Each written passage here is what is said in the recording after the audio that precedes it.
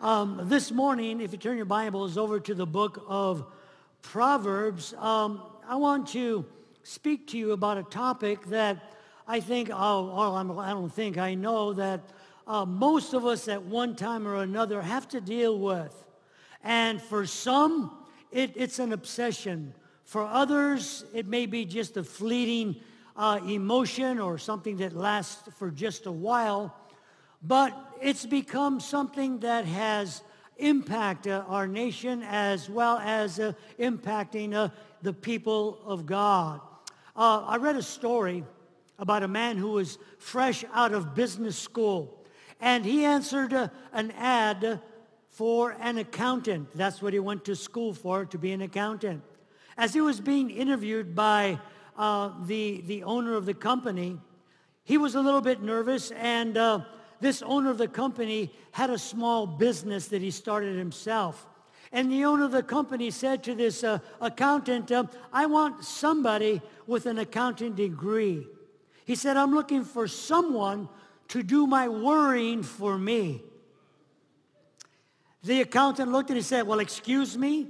He said, what do you mean? He said, well, I worry about a lot of things, and I've got a lot of things on my mind, but I don't want to have to worry about money.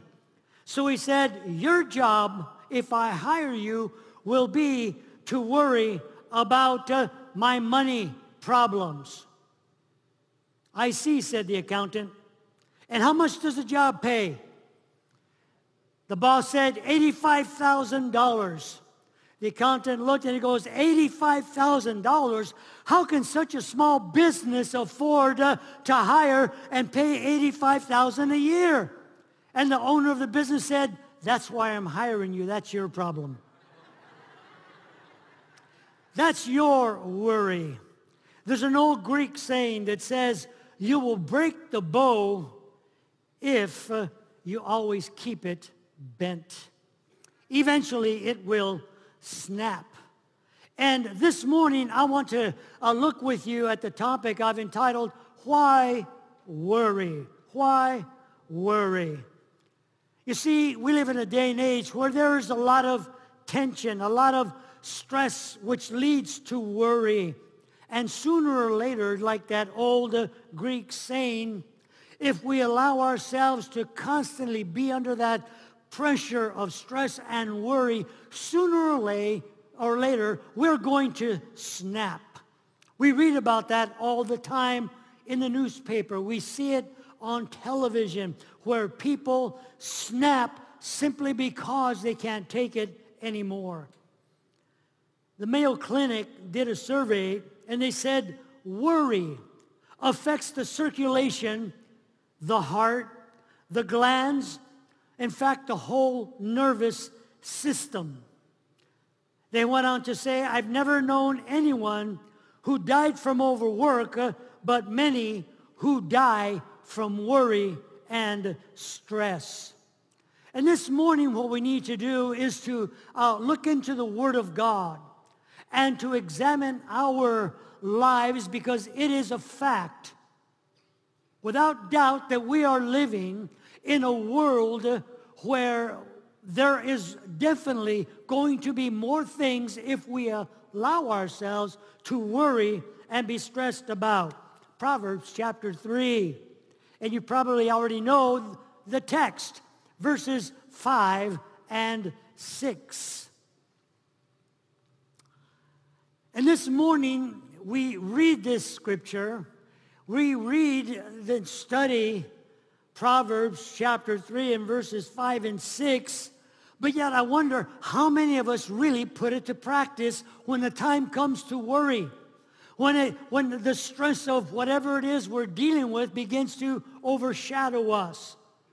Simply put, the writer of Proverbs gives us instruction and wisdom and guidance. He says, trust in the Lord with all of your heart, and do not lean on your own understanding, but acknowledge him in all of your ways, and what he will direct your paths, or make your path straight. And we're going to take a look at what that means a little later on. But yet here is the truth of the gospel. Here's the truth of the Word of God when it comes to you and I having to deal with the worries that the world and sometimes our own selves put upon us.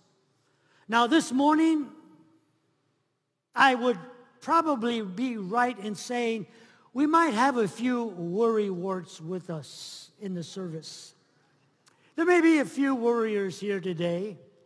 We all have a tendency to have to deal with that issue. Maybe it's because of family issues. Possibly it could be your job.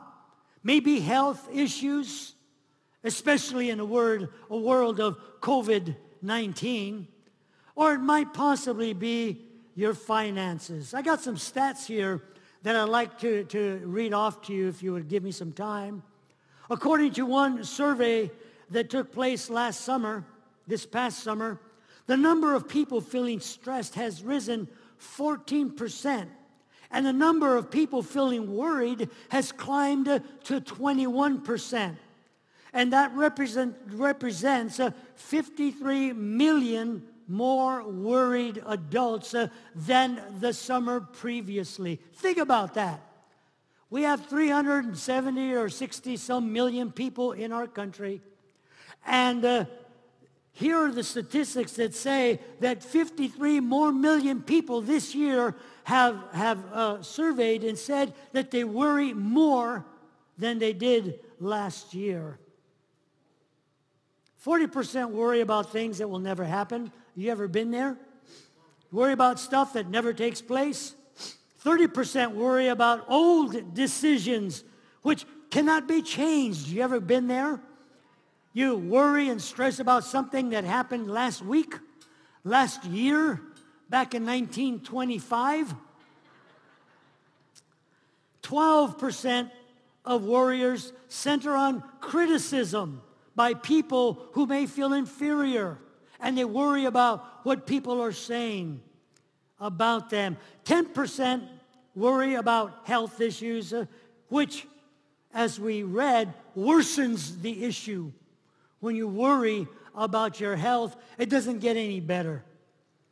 And then only 8%, it says, of the things people worry about are actual legitimate issues which something can be done about. Now, when you think about that, we need to look at our lives and ask ourselves, where do we fall into, and what area do we fall into when it comes to the time amount spent worrying in our lives? Someone said daytime is so you can see where you're going, and nighttime is so you can lie on your bed and worry. How many know a lot of times we go to bed and it takes an hour to 2, sometimes 3, before you close your eyes because you're worrying about what took place that day. Or you're worrying about what's going to happen the next day. I want to talk with you about how to recognize the source and how to deal with the impact of worry and how to live a lot longer, healthier, and happier in life. How many would like that this morning? I know I would. I know I do. I know I need this in my life. And so what brings me is to the story of Mary and Martha, which is the opposite of Proverbs 3, 5, and 6. And so my granddaughter has this little game she plays called Opposites. I never heard of it before. And so basically the way the game goes, if she wants to eat something, she goes, "Papa, I'm not hungry." Or if she wants to buy something, "Papa, I don't want a toy." Or if she wants to go someplace, "Papa, I don't want to go." And the first time she did, I said, "How come you haven't eaten in a while?" "This is the opposites." I said, "Okay, I'm sorry." Okay, so we're going to do the opposites here. We're going to play the opposites. Look at Mary and Martha, a classic illustration and a classic account, not just an illustration, but a true story of one person who is a worrywart and another person who is the exact opposite of that worrying individual.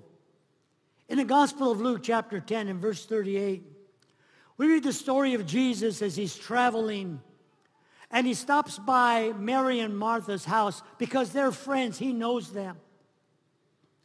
And in Luke chapter 10 and verse 38, it reads like this. Now, as they were traveling along, Jesus entered a certain village, and a woman named Martha welcomed him into her home. And she had a sister called Mary, who moreover was listening to the Lord's words seated at his feet.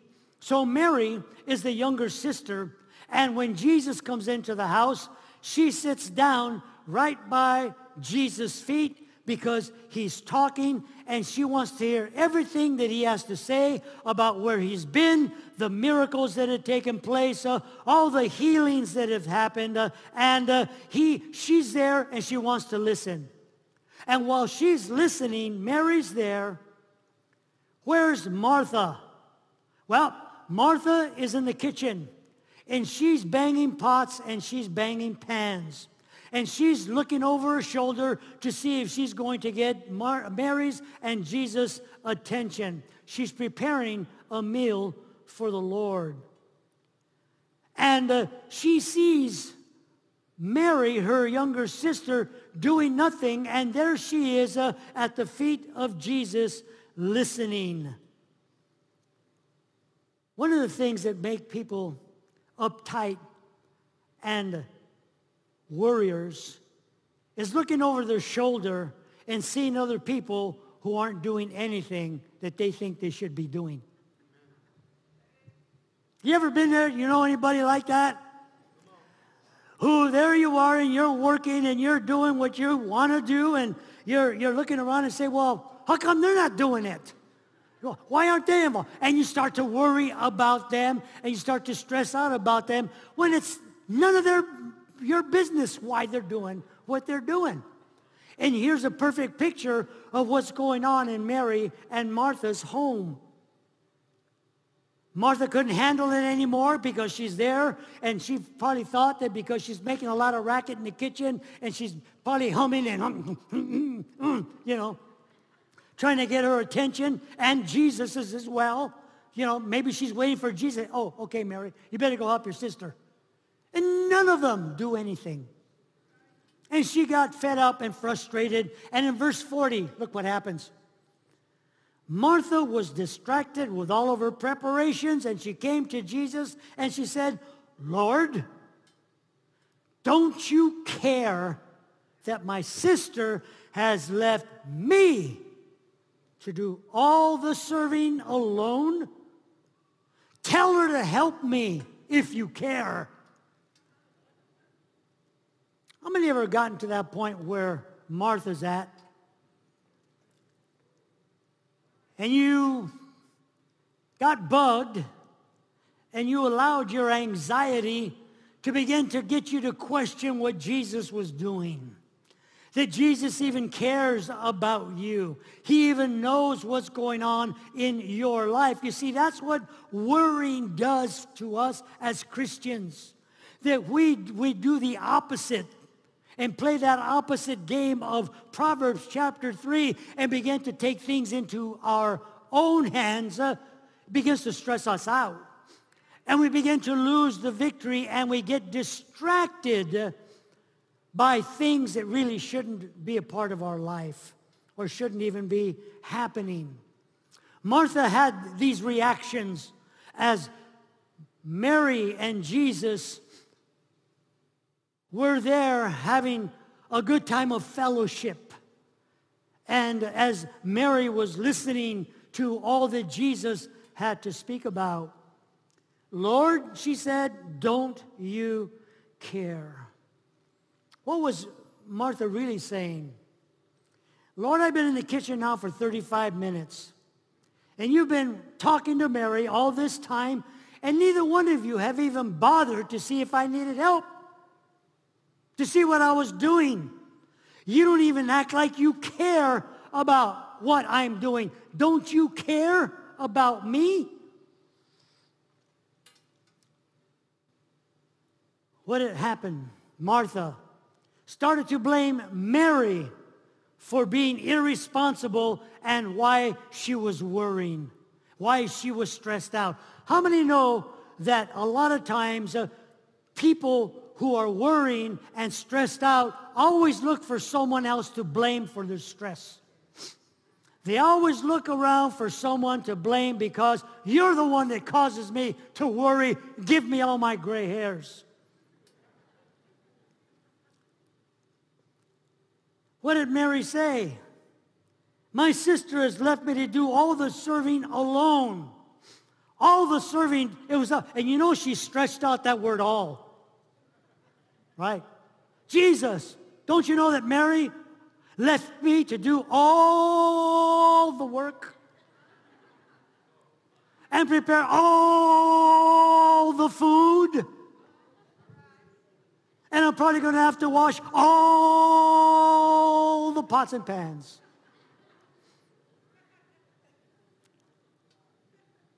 By myself. She was trying to get her point across.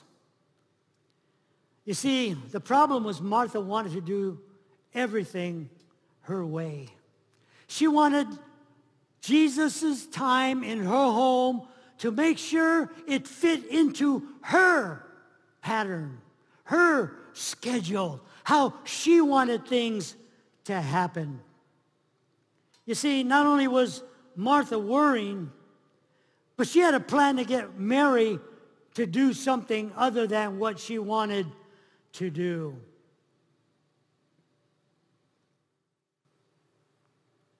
Martha figured, hey, if I'm going to be miserable and if I'm going to have to worry about getting this job done, then I want somebody else to be miserable with me.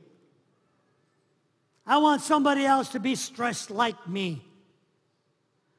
And you see, that's what happens when we take things into our own hands and we try to arrange things that maybe God doesn't want to happen, that He's doing something different. If I'm miserable, then I'm going to make everybody else miserable. What does Martha say to Jesus? Jesus, tell her to help me. But what Martha was really saying, my translation, Jesus, have her be miserable like me. Have her be frustrated like me. And so probably Martha figured Jesus was going to feel sorry for her. How many have ever been in that place where you want Jesus to feel sorry for you? Oh, don't you see what I'm going through, Lord? Right away we open up the book of Psalms. Right? You've been there, right? You know what I'm talking about. Because you know, David's in there and he's boo-hooing. And a lot of times he's probably feeling sorry for himself. And there we are. And there's Martha and Jesus, don't you even care about what's going on in my life? And she wants Jesus to, yeah. Well, nobody told you to go in the kitchen.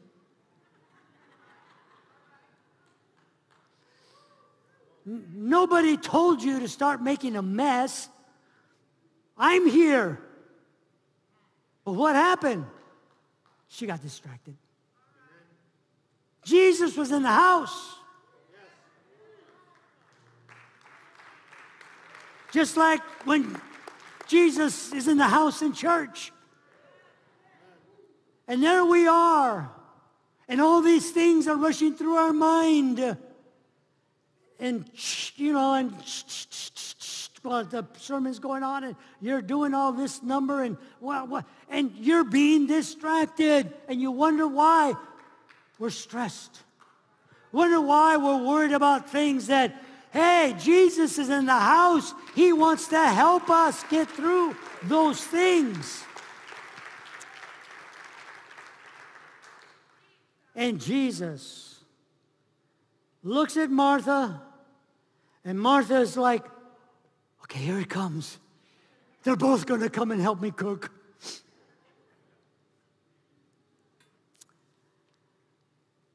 In verse 42, Jesus looked at Martha and said,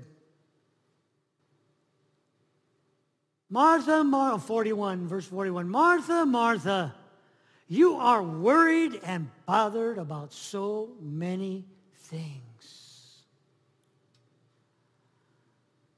She was worried about pots and pans and cooking and temperature of the oven and all that's taking place and pulling her apart.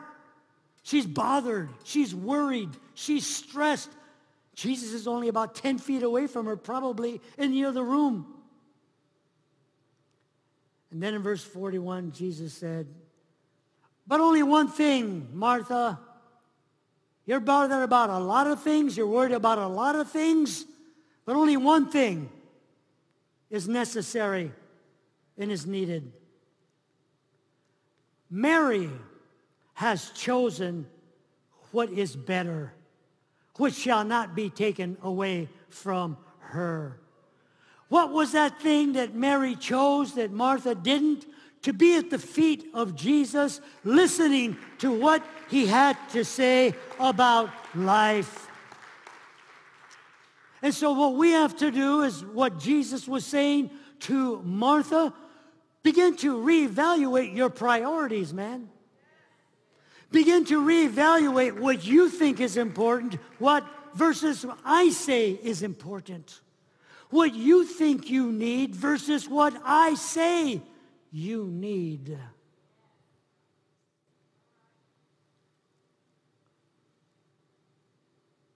You're worried about stuff, Martha. You're worried about things, Martha. Basically, he just said, relax. Come to me. Martha, we know, was burdened. She was weighed down. She was struggling, worried, and stressed. And Jesus basically told her, was inviting her to do what Mary was doing. Come and listen, and let me take care of your problems. You see, we need to look at the Word of God and look at the life and the example of Mary and Martha and begin to take inventory and ask ourselves, why, if that's the case, are we constantly a nervous wreck and worrying about things instead of giving them to Jesus? Why are we trying to work it out and plan things ourselves instead of just letting Jesus be in control? Worried. That word means being pulled apart in different directions. How many know that's what worry does to you? When you're worried, you're just like,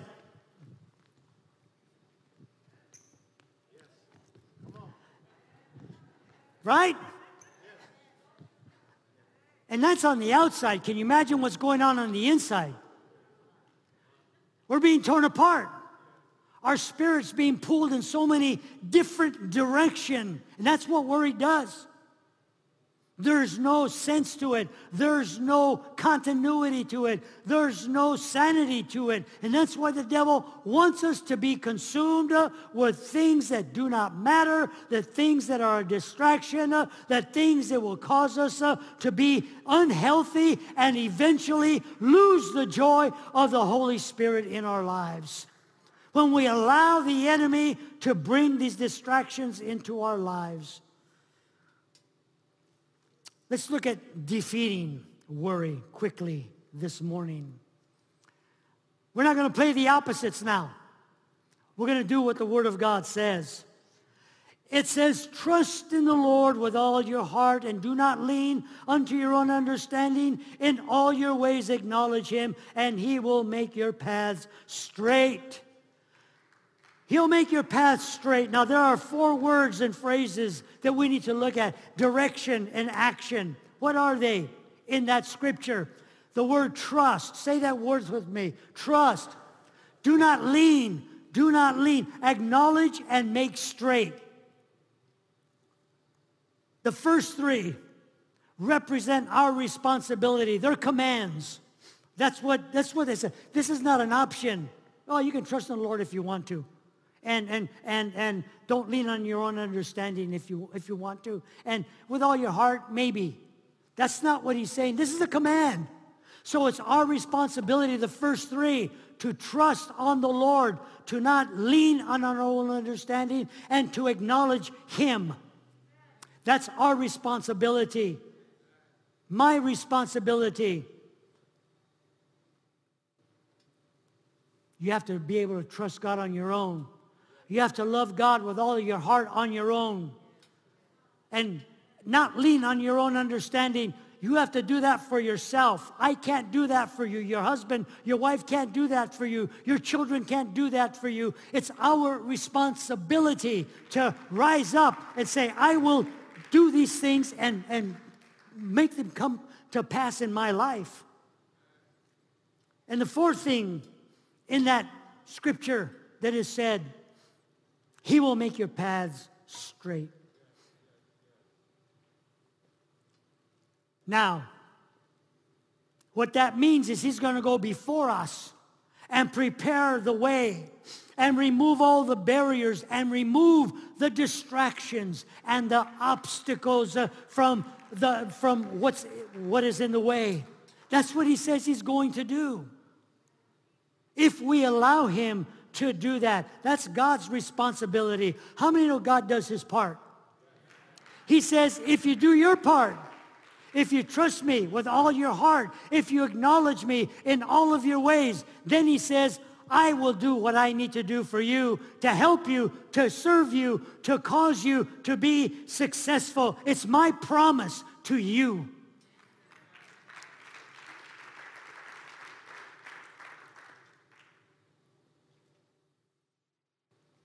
Our responsibility to allow God to be able to take away the worry and the stress and the things that bring distraction into our lives. The word your is in there 4 times in these short verses. Why is it there? Because it's your choice. It's my choice. Nobody else's choice. My decision to make the choice to trust the Lord with all my heart and to let him have his way all in my life. All, everything.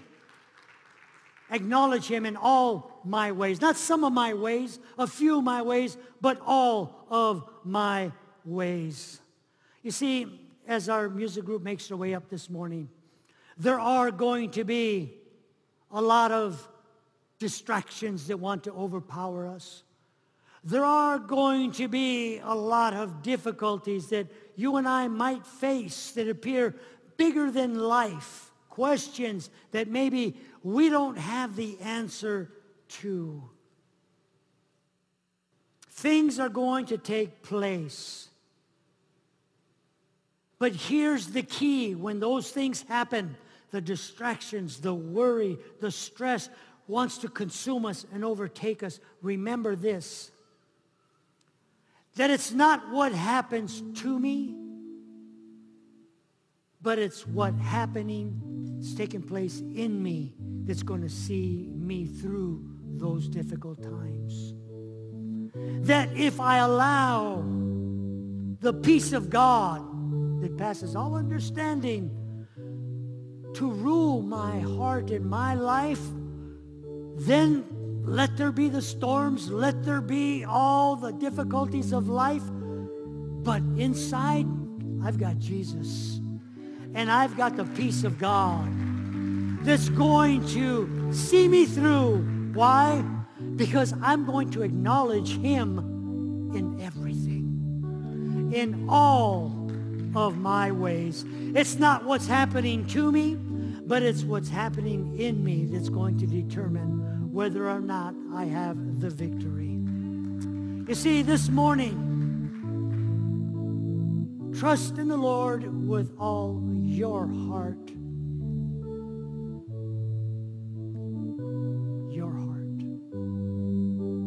And lean not unto your own understanding, but acknowledge him in all your ways, and he will direct your path. Let's bow our heads for a few moments.